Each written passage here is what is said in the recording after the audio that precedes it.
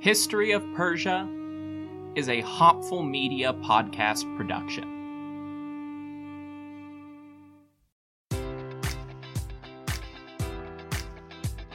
Enjoy all your favorite sports like never before at BetMGM. Sign up using code Buckeye and receive up to $1,500 back in bonus bets if you don't win your first bet. When you register with BetMGM, you'll get instant access to a variety of parlay selection features, live betting options, and the best daily promotions in the business. And with BetMGM at your fingertips, every play and every game matters more than ever. Place your money line, prop, or parlay bets with the king of sportsbooks today. Sign up using code Buckeye and receive up to $1,500 back in bonus bets if you don't win your first bet.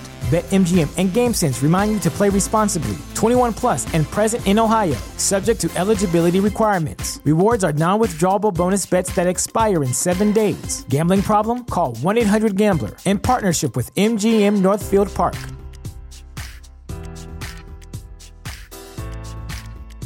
Support for this podcast and the following message come from Corient. Corient provides wealth management services centered around you. They focus on exceeding your expectations and simplifying your life. Corient has been helping high achievers just like you enjoy their lives more fully, preserve their wealth, and provide for the people, causes, and communities they care about. As one of the largest integrated fee-only registered investment advisors in the U.S., Corient has deeply experienced teams in 23 strategic locations. Corient has extensive knowledge spanning the full spectrum of planning, investing, lending, and money management disciplines. Leverage Corient's exclusive network of experts to craft custom solutions designed to help you reach your financial goals, no matter how complex they may be. Real wealth requires real solutions. For more information, connect with a wealth advisor today at Corient.com. That's Corient.com. Corient.com.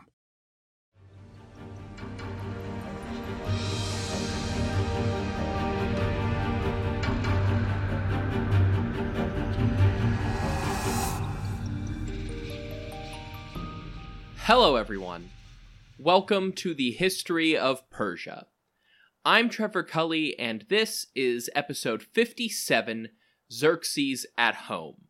Before we get into the episode, I want to talk about something very exciting that might explain why I haven't done things like answer my emails or post as often as I intend to lately. See, the truth is, I've been double timing you. I've been cheating on the History of Persia with another podcast. This past month, I've been putting together a few episodes to help out the Oldest Stories podcast. They were at risk of completely running out of their backlog of episodes, while the host was completely without internet access, and I volunteered to step in and fill the gap. For those that don't know and don't already listen, The Oldest Stories is a podcast telling the stories of the Bronze Age Near East. It starts way back at the beginning of history with the invention of writing and the myths of ancient Sumer, before getting into the political history of places in ancient Mesopotamia like Sumer and Akkad, and eventually expanding out into Syria with Mari, and down the Levantine coast and up into Anatolia with places like the Hittite Empire or the Mitanni. Of course, conspicuously missing from that list is ancient Iran and the Elamite culture, which is where I come in. Starting September 8th, there will be a short run of weekly episodes on the Oldest Stories podcast, where I am going to be talking about the Elamites as a guest host. I am personally really excited for this, and if you want to know about what was going on in southwestern Iran, in Persia, before the Persians, I started all the way back at the beginning of the Bronze Age, and am working my way forward to the Bronze Age collapse. Elam shows up in history early, especially even familiar places like Susa and Anshan, where Cyrus the Great was from. They literally appear in the story of the invention of writing at the beginning of history. So go check that out. You can find The Oldest Stories online at oldeststories.net, or wherever you get your podcasts. But, skipping forward 3,000 years or so to the reign of Xerxes, last time I covered political developments inside the Persian Empire. both where Persian control lapsed completely in the face of Greek victories, and deeper into the empire where the Greek War stirred up new political leadership in the West while leaving the imperial core relatively unaffected. But that does not mean that the core did not see change under Xerxes' leadership, only that it was not dependent on the developments in Greece. In Babylon, much-needed administrative reforms were enacted to strengthen Persian rule after the region's final Great Rebellion. But these changes pale in comparison to the physical growth of Persepolis. Thus far in Persian history, every king has had two important goals: to expand the empire's borders and to build phenomenal palace cities. Cyrus the Great, of course, had Pasargadae. Cambyses both continued his father's efforts and oversaw the importation of artisans from across the empire to build palaces and fortresses in Parsa and Media. Bardia's time was too limited to do much, but Darius made up for that with his personal love of palace buildings. A new residence was started in Babylon. The palatial complex of Persepolis was founded, and the Grand Palace at Susa was built entirely under Darius's directive. Susa was by far Darius's greatest accomplishment, even if Persepolis furnished the most sources for modern scholars. The last time we went on a tour of the city of Parsa was in episode 30, coincidentally also the last episode before getting into all of this nonsense with Greece. In terms of narrative, that puts it somewhere around 500 BCE. Well, it's been about 30 years since then, with more than half of that in the reign of Xerxes, and Persepolis is now a very different place. When we last toured the palace complex, it was clearly going to be impressive, but you could hardly call it impressive at the time. Darius had his builders level out and start to fortify a hillside rising out of the Iranian plateau. In his life, the monumental staircase that brought you up from the surrounding landscape up to the palace complex was never entirely finished. In Darius's time, an access stairway was built on the south side of the platform, and those unfinished stairs would have led up to the foundations of a gatehouse. Maybe with the walls beginning to rise above ground level, but beyond that, there was nothing but open ground, and even some of the fortifications remained incomplete to the north. To our right, and the south, was the Apadana, one of the only completed structures on the terrace. It was a vast throne room, built as a hypostyle hall, a huge open room lined with columns in rows throughout the building. Each column was smooth limestone until you reached the top, where they were crowned with bulls' heads back to back. Fun fact, if you're a fan of Avatar: The Last Airbender, the Fire Nation throne room is modeled on the Persian Apadana. The only other completed structure in Darius's time was in the far southeastern corner, obscured by the Apadana from our perspective at the top of the stairs. This was the building we typically call the Treasury, but perhaps it's best to think of it as an office building. This is where the administrative apparatus of scribes, clerks, rations officers, and messengers press stylus to clay to record the Persepolis fortification tablets, and all of the events they record. The final structure at Persepolis in this time was a small, still incomplete royal palace immediately south of the Apadana, about 1/6 the size of the actual throne hall.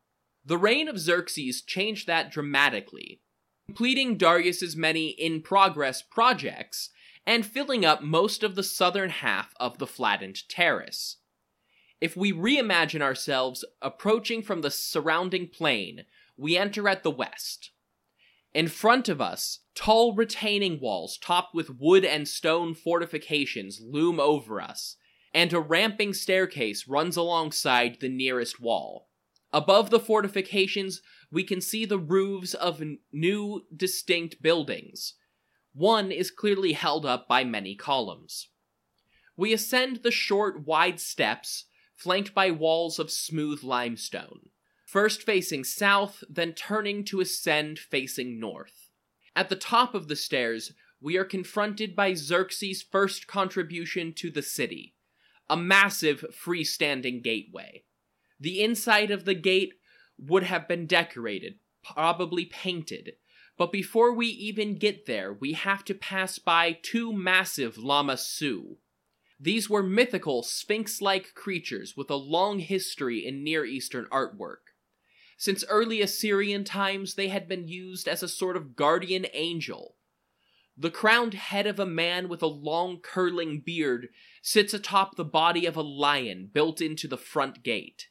Between the legendary beings are gleaming bronze doors, held up by bronze posts rather than the structure of the building itself.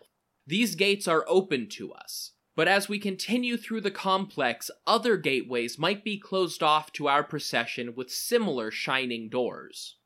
As we pass by the lamassu, we look up and see an inscription in Old Persian that reads, "A great god is Ahura Mazda who created this earth, who created yonder sky, who created man, who created happiness for man, who made Xerxes king, one king of many, one lord of many. I am Xerxes, the great king, king of kings, king of lands containing many kinds of men, king of this great earth far and wide, son of King Darius and Achaemenid. Thus proclaims Xerxes the king, by the favor of Ahura Mazda, I built this gateway of all nations. I built many other beautiful things in Persia. I built them, and my father built them. All beautiful things we built. We have built by the favor of Ahura Mazda. Thus proclaims Xerxes the king, may Ahura Mazda protect me from harm, and this land, and whatever was built by me, as well as that which has been built by my father." This is all pretty typical of Xerxes' inscriptions. A bit of preamble about Ahura Mazda, his titles, his lineage, and a declaration that the building or inscription were ordained by the god and a continuation of Darius' own building. Of course, these inscriptions pull from a series of stock phrases repeated throughout the royal messages, but it is telling that one of those stock phrases is that Xerxes saw his building projects as an extension of his father's efforts. There is definitely a sense that this is still Darius' empire, more than a decade after the great usurper's passing. We pass through the gateway itself and might catch a glimpse of the rooms on either side, primarily a way to access the top of the structure. We have the option to pass straight through the gate, continuing east to the wide-open emptiness of the northern terrace. But instead, we turn right and head through another exit on the Gate of All Nations to the south. When we exit that final portico, we would be facing an expanded form of the Apadana. Not only are we faced with the towering columns of Darius' reception hall, but it now features intricate artwork that it is best known for. The bas-reliefs of tribute bearers and soldiers along the staircases up to the hall, and the reliefs of a court scene between each staircase were added to the east and west by Xerxes, as well as a wall of glazed bricks with yet another inscription. The great King Xerxes says, "By the grace of Ahura Mazda, much that had been ordered by King Darius my father was well.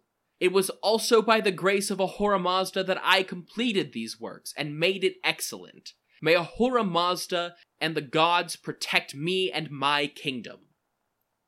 The Apadana abuts the western wall of the complex, but if we pass through, straight to the south, we'd find the finished form of Darius' palace called the Tassara. I described most of it in episode 30, but Xerxes added the finishing touches, including one corner of the support structure with another inscription very similar to the one on the Gate of All Nations.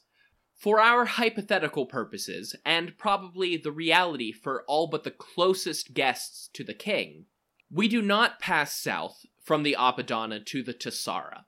Instead, we go down the eastern stairs and find ourselves with open space further east, but a massive building complex to the south that was entirely absent in Darius' time. We would enter this section through a columned entrance hall, To our left, the east, was a doorway that led into a winding hall which we'll ignore for now. Once through the grand entrance, we enter into a small courtyard. On the western side is a doorway that leads into a corridor and several small rooms. Continuing straight ahead, we enter a larger courtyard, containing a pair of freestanding buildings, and facing another large structure that connects to the building to the east. On the western side of this large space is another doorway through a small columned hall that enters into yet another open courtyard.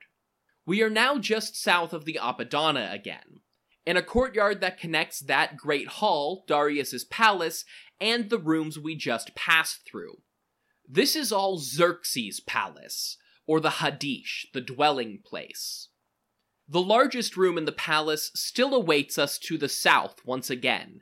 This is a smaller reception hall than the Apadana, lined with 36 columns and flanked with 3 rooms on either side. This is the only room so far with a clear purpose. If we were to pass all the way through Xerxes' throne room and out the rear door, we would enter the southernmost structure I mentioned before. This was a series of small chambers connected by open-air hallways running up the center and perimeter of the building.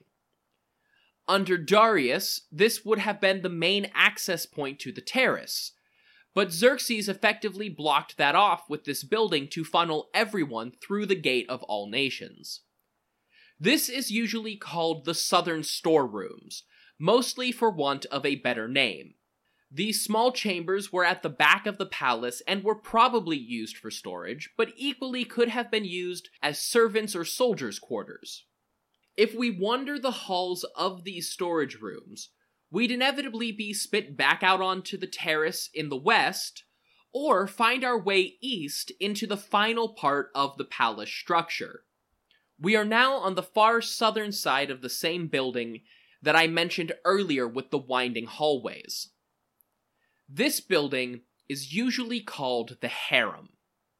In reality, that name is inaccurate. Hopefully, if you're this far into the show, I've already made it clear that Persian kings did not isolate their huge collection of wives under a form of pseudo-house arrest in one part of the palace. Persian women could dine, travel, and converse with their male counterparts, or without them, in their own palaces and estates. In all likelihood, the so-called harem was just general living quarters in this part of the palace, either for men or women associated with the royal family, while the king himself took up residence in the Tassara designed by Darius. This whole complex is full of small inscriptions and typical Achaemenid bas-reliefs depicting the king, his courtiers, marching soldiers, lions, lamassu, and the winged Faravahar. In its prime, it would have been even more richly decorated, with all of these reliefs painted in detail, and red paint covering the columns from floor to ceiling. Interestingly, one of the harem buildings has been reconstructed to serve as the archaeological site's museum. It may seem weird that I have to write off much of the palace as we aren't sure what this room was for, or just skip over small side rooms entirely, but that's just the way it is. Not only are we dealing with all of the usual problems for a site abandoned for 2100 years, where buildings collapsed, perishable materials rotted away, and were left with the stones and foundations, but the palace is horribly damaged. Try as I might, the wars with Greece are an inescapable feature of Achaemenid history, and 140 years after Xerxes' time, those wars would come home and burn this palace to the ground. What we cannot possibly know from the remains as they exist today is the detail of the most perishable and precious artwork. We know from authors like Diodorus Siculus and Plutarch that Persepolis was resplendent in precious metals, gilding, and statues of the great kings. We know from traces of pigment on the walls that the dull limestone would have been painted bright colors. We know from traces of canals and a myriad of ancient descriptions and administrative documents that the palace was irrigated and filled with lush plant life. And finally, we know from the precedent of Darius's inscription at Susa and the records of the Persepolis archives that craftsmen and materials from across the empire were used to design, build, and decorate these palaces. None of this has survived. Anything of movable or meltable value was hauled off by the Hellenistic conquerors, and wood, tapestries, and carpets either burned or decayed with time. Presented separately, the main buildings of Persepolis seem a little slapdash, but together they actually form a clear processional route that filters people out by level of importance and familiarity with the royal family. You ascend the external stairs from the plain, and everyone is forced into the Gate of All Nations, which has a southbound turn inside the gateway to funnel everyone toward the Apadana and up the northern steps into the audience hall. The Tessara, Darius's winter palace, is right on the far side of the Apadana, so the king could enter or exit from the back. The eastern Apadana stairs direct the flow of nobles into the new palace complex, either into the courtyard or to the residential section. Finally, the courtyards and side rooms of this entry area funnel traffic further into the palace's throne room on the southwestern side of the complex.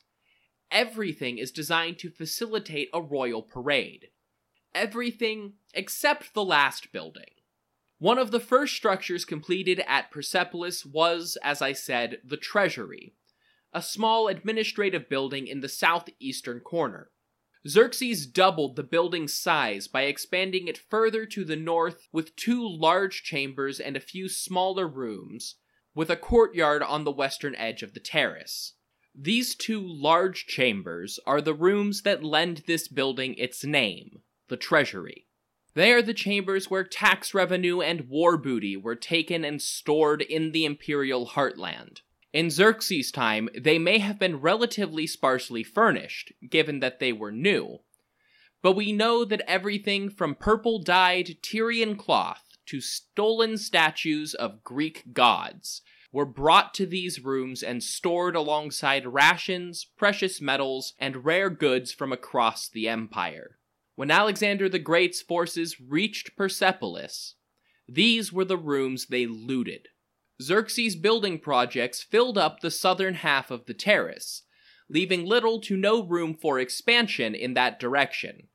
But Persepolis was by no means a finished project.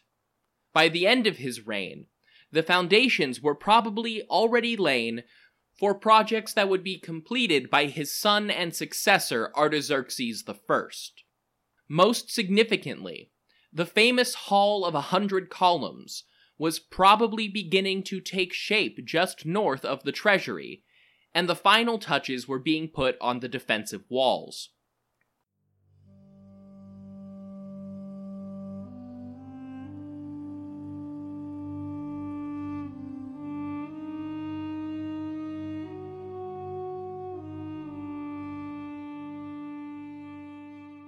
I routinely wish that I knew more languages. Even right in the middle of the US, I run into Spanish speakers all the time, and my social media always has a little Persian, Arabic, some Dutch, and German. Rosetta Stone does help.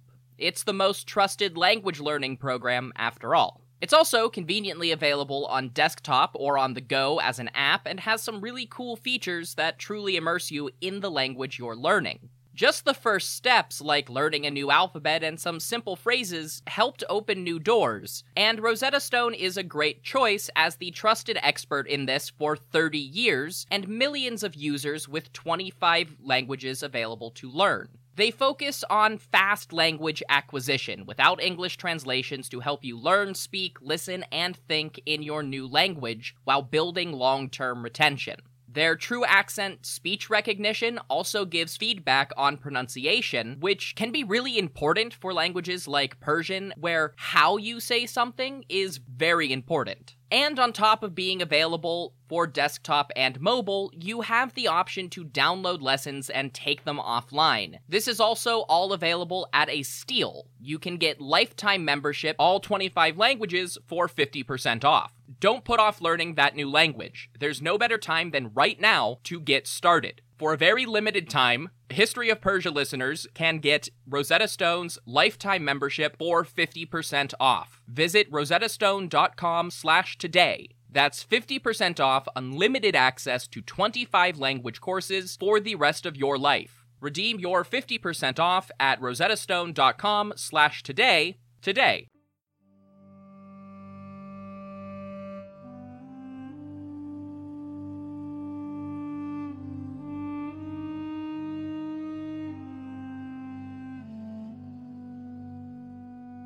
One thing that should start to be apparent when describing these palace complexes, be it Pasargadae back in Cyrus's reign, Susa under Darius, or the ever-growing behemoth of Persepolis, is that calling them capital cities is probably extraordinarily inaccurate. That is the term we often apply to them, and it's how the Greeks and Romans perceived them in their very city-state-focused part of the world. But none of the Achaemenid capitals in southwestern Iran were really cities in the proper sense of the word. These are palaces, with living quarters for the king, his family, a few nobles at any given time, and the requisite servants. There are not many full-time residents, marketplaces, workshops, merchants, or any of the usual people and classes that make up an urban area in Babylon, Ecbatana, Memphis, Sardis, Athens, or even many smaller cities. There's not even really anywhere to identify as the homes of the staff and retinue needed to support everything surrounding the king when he was in residence. Now, this isn't all that unusual. Many of the major cities of the ancient world had a hilltop citadel or terrace, which the Greeks called an acropolis, with palaces and public buildings. Persepolis fits that mold to a T. That area was usually surrounded by what we think of as the actual city. The thing is, there's just not much evidence to support that at the Persian palace complexes. Even Susa, which had been an important Elamite city for more than 3,000 years at this point, was seemingly underpopulated and underdeveloped in Achaemenid times. Yet the records themselves don't seem to support that. The Persepolis archive tablets record workmen, farmers, nobles, and soldiers passing through and living at Persepolis, and traveling to and from other cities in the region, including Pasargadae and Susa. Part of this was doubtlessly supported by other small towns in the Persepolis region, many of which are recorded in the archives. However, a large number of people were probably housed in the plain surrounding the complex. Different ideas have been put forth to explain this. Some have suggested extremely perishable or temporary structures made from wood, reed, or mud, which could have been used as the basic building blocks. But structures like that, even very perishable ones or very simple ones, usually leave a foundation mark in the landscape. Others have suggested that the mobile nature of the royal court meant that most of the support staff just pitched their tents in the surrounding area for the season, and then moved on with the great king in his cycle from Susa to Babylon to Ecbatana to Persepolis to Susa, and so on every year. Admittedly, the lack of any evidence to support permanent structures in the plain does support the tent theory, but many people, especially Persian and Iranian people, are loath to accept that the royal court of one of the greatest empires in the world lived primarily in tents in the shadow of monumental palaces. To that I say, you have the wrong idea of a tent. These are not the kind of short-term dwellings that we take camping or an ancient soldier sheltered under during a campaign. We should think more like something used by other great empires in history. Something a lot closer to a yurt, often seen in the nomadic peoples of the steppe, including several great conquering cultures.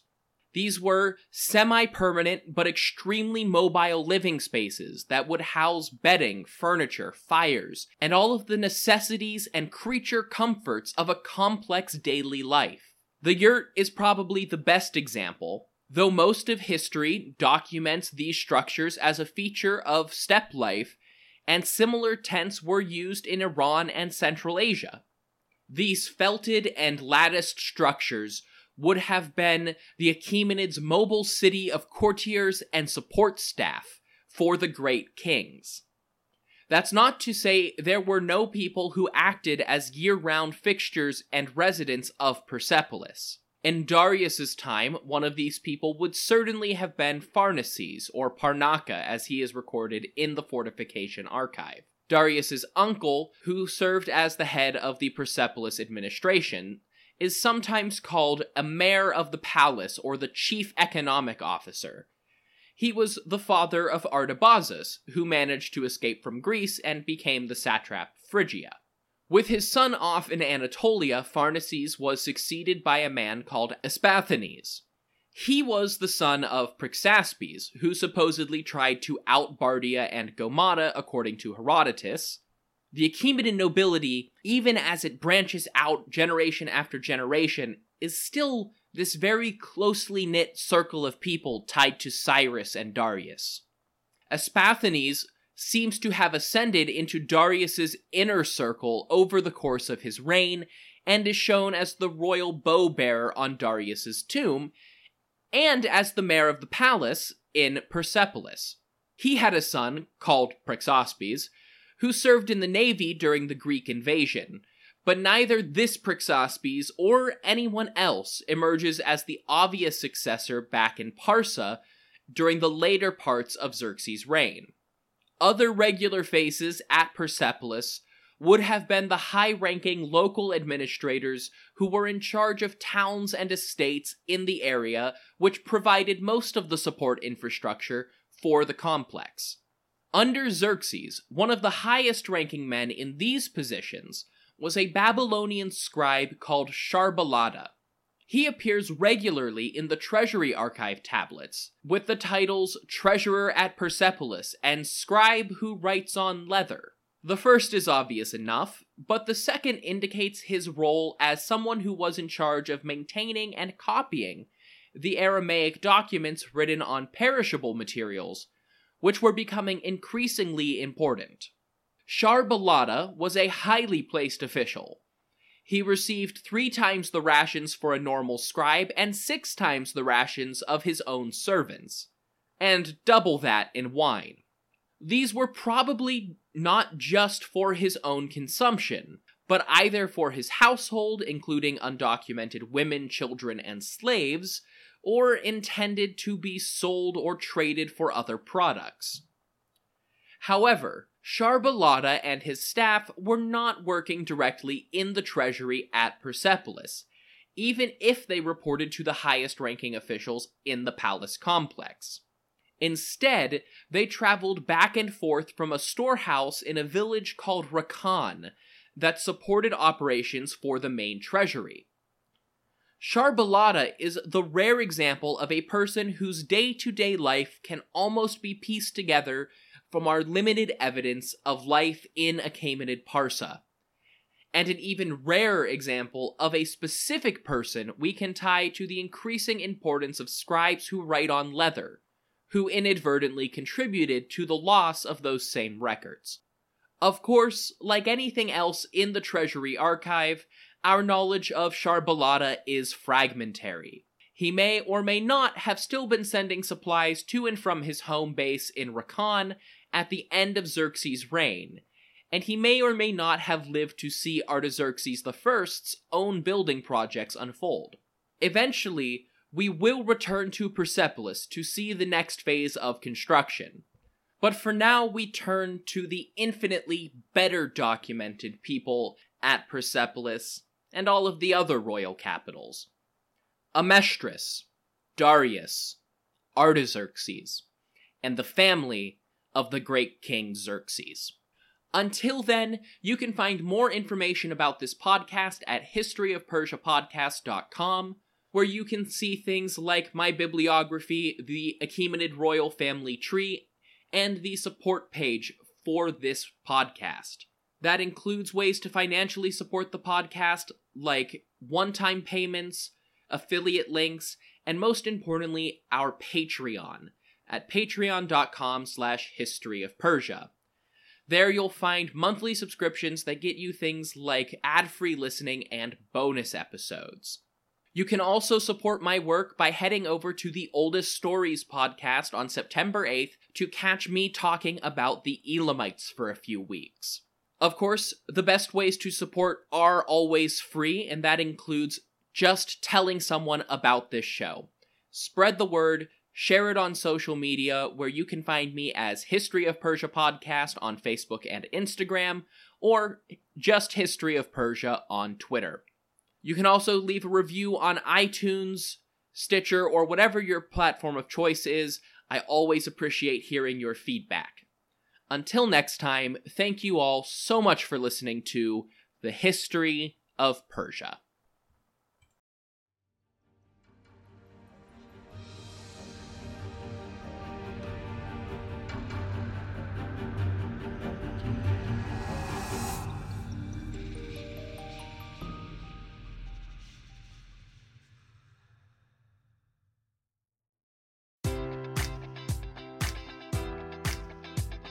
Enjoy all your favorite sports like never before at BetMGM. Sign up using code Buckeye and receive up to $1,500 back in bonus bets if you don't win your first bet. When you register with BetMGM, you'll get instant access to a variety of parlay selection features, live betting options, and the best daily promotions in the business. And with BetMGM at your fingertips, every play and every game matters more than ever. Place your money line, prop, or parlay bets with the king of sportsbooks today. Sign up using code Buckeye and receive up to $1,500 back in bonus bets if you don't win your first bet. BetMGM and GameSense remind you to play responsibly. 21 plus and present in Ohio, subject to eligibility requirements. Rewards are non-withdrawable bonus bets that expire in 7 days. Gambling problem? Call 1-800-GAMBLER. In partnership with MGM Northfield Park.